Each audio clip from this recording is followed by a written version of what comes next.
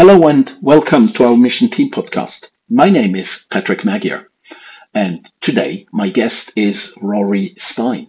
He will actually be a guest for 2 podcast episodes because Rory is in fact a living legend. Not only is he one of the greatest security experts I know, and that will be the topic of the first podcast, learning from a person who is ready to put his life in danger to help others. And the second podcast is going to be about his experiences as one of the protection team leaders of President Nelson Mandela. In this function, Rory has become a legend in the industry, and I look very much forward to everything we can learn from him and from the great Madiba, Nelson Mandela. Rory, great to have you back, and we are now going to speak where we left it last time, exactly about what is the experience, what is the knowledge we can take from the great Nelson Mandela. I actually need to show you something. I know it doesn't show well on the thing, but this is the main picture in my living room. I was one of the privileged persons to ever shake the hand of Mr. Mandela, and this is obviously something quite impressive. But you had the privilege of working with him, and I read your book about these experiences, and I'd like actually you to start narrate this episode where you first were in service with him in 1994, because Nelson Mandela is very much known as a public person, but you had the opportunity to live a scene with him where there was no public watching, there was no media attention, and yet his behavior was extremely consistent with his own narrative. Correct. And it's a very good place to start, Patrick, because that was the day that I met him.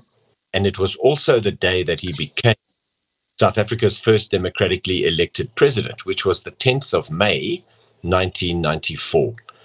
So just by way of very brief background, Mr. de Klerk, the last white state president of South Africa, announced on the 2nd of February, 1990, that he would release Mr. Mandela unconditionally, and that he would unban all of the banned organizations that were banned under the apartheid legislation. So 9 days later, on the 11th of February 1990, President Mandela walked out of prison. And you can all call to mind those iconic images. He's got his fist in there, he's holding his wife by the hand, and he comes out of prison. He goes straight to the Grand Parade in Cape Town, where he makes his first speech as a free man. And amongst many things, he says that on the Grand Parade, South Africa is for all her people, both black and white.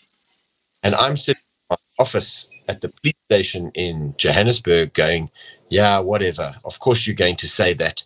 That's the party line. I didn't expect anything different. I didn't believe him. 4 years later, 1994, South Africa hosts her first democratic elections, which means that for the first time ever, on the 27th of April, 1994, all South Africans above the age of 18 get to cast their vote. Again, iconic images come to my mind because there were queues like a long snake of people standing in the hot to cast their vote. A few days later, he is inaugurated, swears the oath of office before the Chief Justice at the Union Buildings in Pretoria. And at that point, I am the commander of the Johannesburg Police VIP Protection and Bomb Disposal Unit.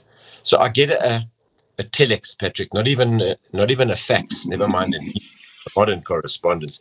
I get a telex saying that the newly inaugurated president will fly by helicopter from Pretoria, which is 60 kilometers north of Johannesburg, to the stadium, which is Ellis Park Stadium, and attend a soccer match, a football match. And why, you may ask, would anybody do that? Why would you go and shake hands with 2 teams lined up on the field for a football match 30 minutes after you've just sworn the oath of office and become president of your country? Well, that's a very good question. But there's also a very good answer.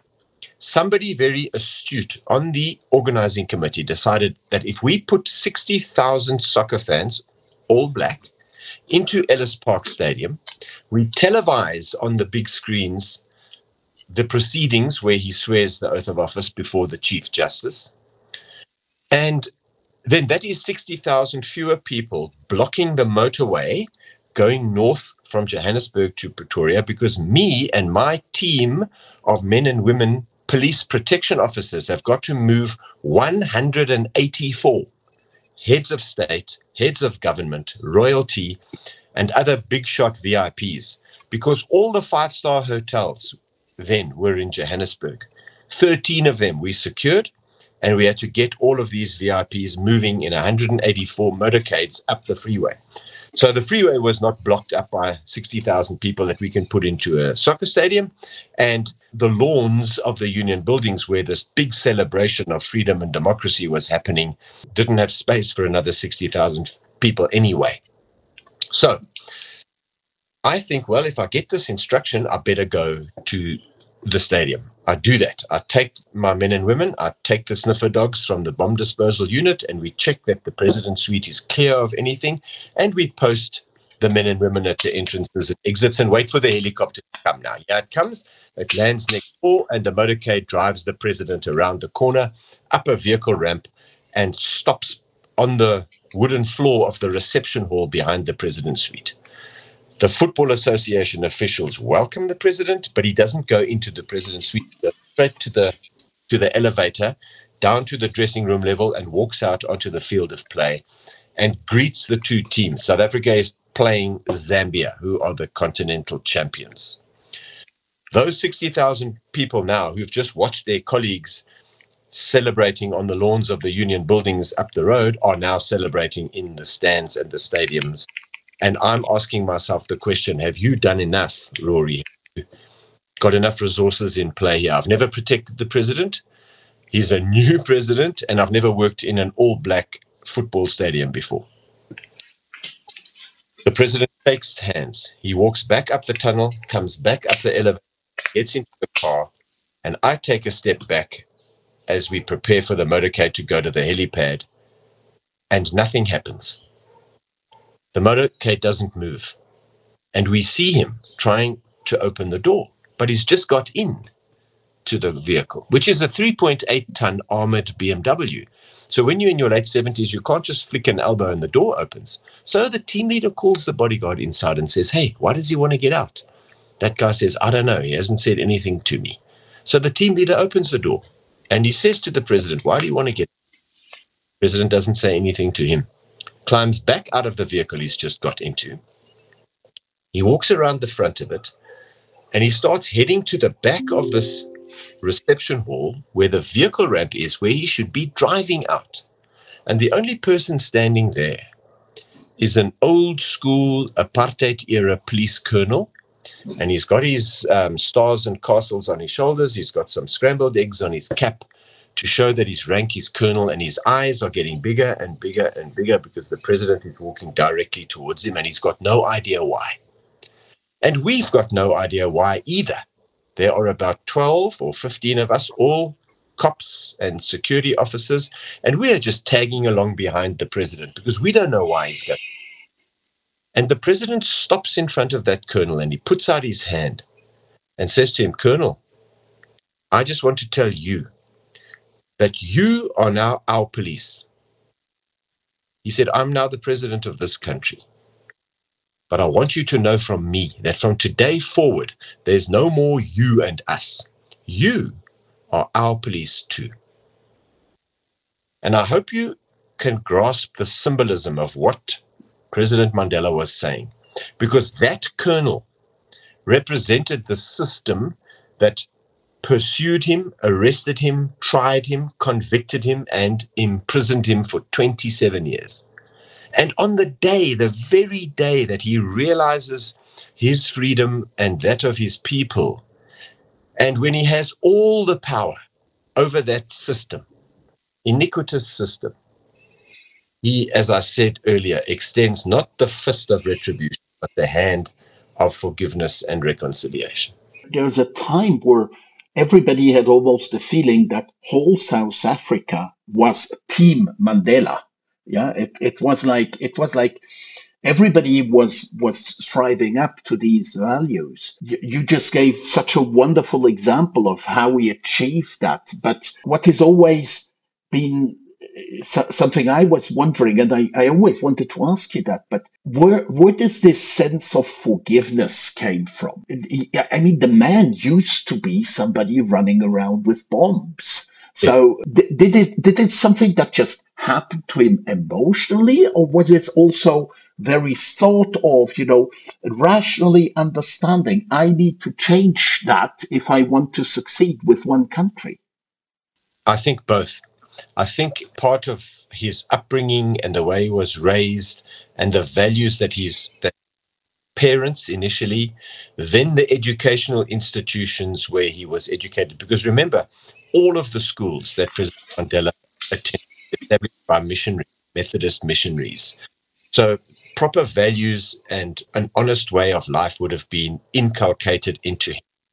And then despite the fact that later in life he took up arms when there was just no other option because the apartheid government was not listening to their own people. Now, I can't comment on the rightness or wrongness of that decision because I was not there. This I know only from what I've read and heard from his lips when I served him. The decision-making process ran like that. But what he also said, the president, was that when he was imprisoned on Robben Island, he had an incredible amount of knowledge, intellectual property, political thinking around him from his fellow political prisoners who didn't have much to do other than to sit and talk about how will they get the country to work once they come into power, however long that takes and whenever that may be. So there was a lot of that discussion. Then think of the political foresight and maturity that this took, Patrick. President Mandela decided to, in order to understand the psyche of his enemy, which was the Afrikaner who were in power under the National Party government, the apartheid government, in order to understand how they think and what makes them tick, he would engage with his prison warders. So the very people that kept him in a jail cell, he would talk to. And to the point that he invited 3 of them to his inauguration ceremony once he became president, 4 years after he was released, because he found them to be people of good character. And I can tell you that just like every German is not a Nazi, every Afrikaner is not a racist. Afrikaner people, by and large, are wonderful, hospitable, hardworking, honest, God-fearing people. I promise you that. Me, as an English-speaking South African, can testify to that about the Afrikaner. And so he found 3 men, at least, who he knew were inside. They were good people. And he invited them to his inauguration ceremony. So the values that informed his decision-making were inculcated at a young age by his parents and by the educational. And I don't presume to speak for the president, by the way, Patrick. I'm just using my gray matter between my ears to figure this out. I think that's what it was. And then he had the incredible foresight to say, hey, we need to make this work. And in order to make it work, I need to work together with these people, not against them. So one of the many things that Mandela is on record as saying is this: it is better to sit down and talk to your enemy rather than to fight with him. And just how much emotional and political capital that must have taken, because these were people that were cruel and vindictive and put him in prison. And he said, when I come out, I'm going to choose to work with you. I'm not going to sweep you all away. I've seen you as a leader on the field. I've seen how you dealt with people. Give me the 3 most important points that you learned with regards to teams, to groups, respecting each other, working with each other, getting the best out of you. What's the 3 top points you learned from Nelson Mandela? I learned many things from him. I will speak to the 3 things that I learned in my particular capacity as one of the team leaders. And I've mentioned the first one, absolutely fairness. In leadership, act fairly, and it's very difficult for anybody to criticize that decision or course of action, even if they don't agree with it. Secondly, the very diverse team that I led. I had men and women, I had black and white and every color in between. And we took a conscious decision as the unit, not just my team, the entire Presidential Protection Unit took a conscious decision that we will flatten the hierarchical structures within those teams so that everybody has a voice. And it is a foolish leader who doesn't listen to every voice and every perspective, because women see things differently from men.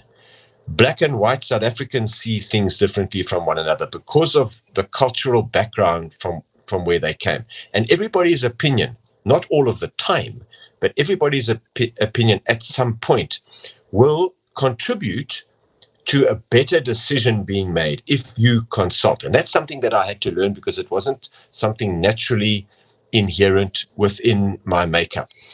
And then the last thing I'll say, Patrick, is that nobody sat us down as the protection team and said, okay, now you have to protect the most famous man in the world, and bear in mind that you also have to protect what he stands for and his legacy.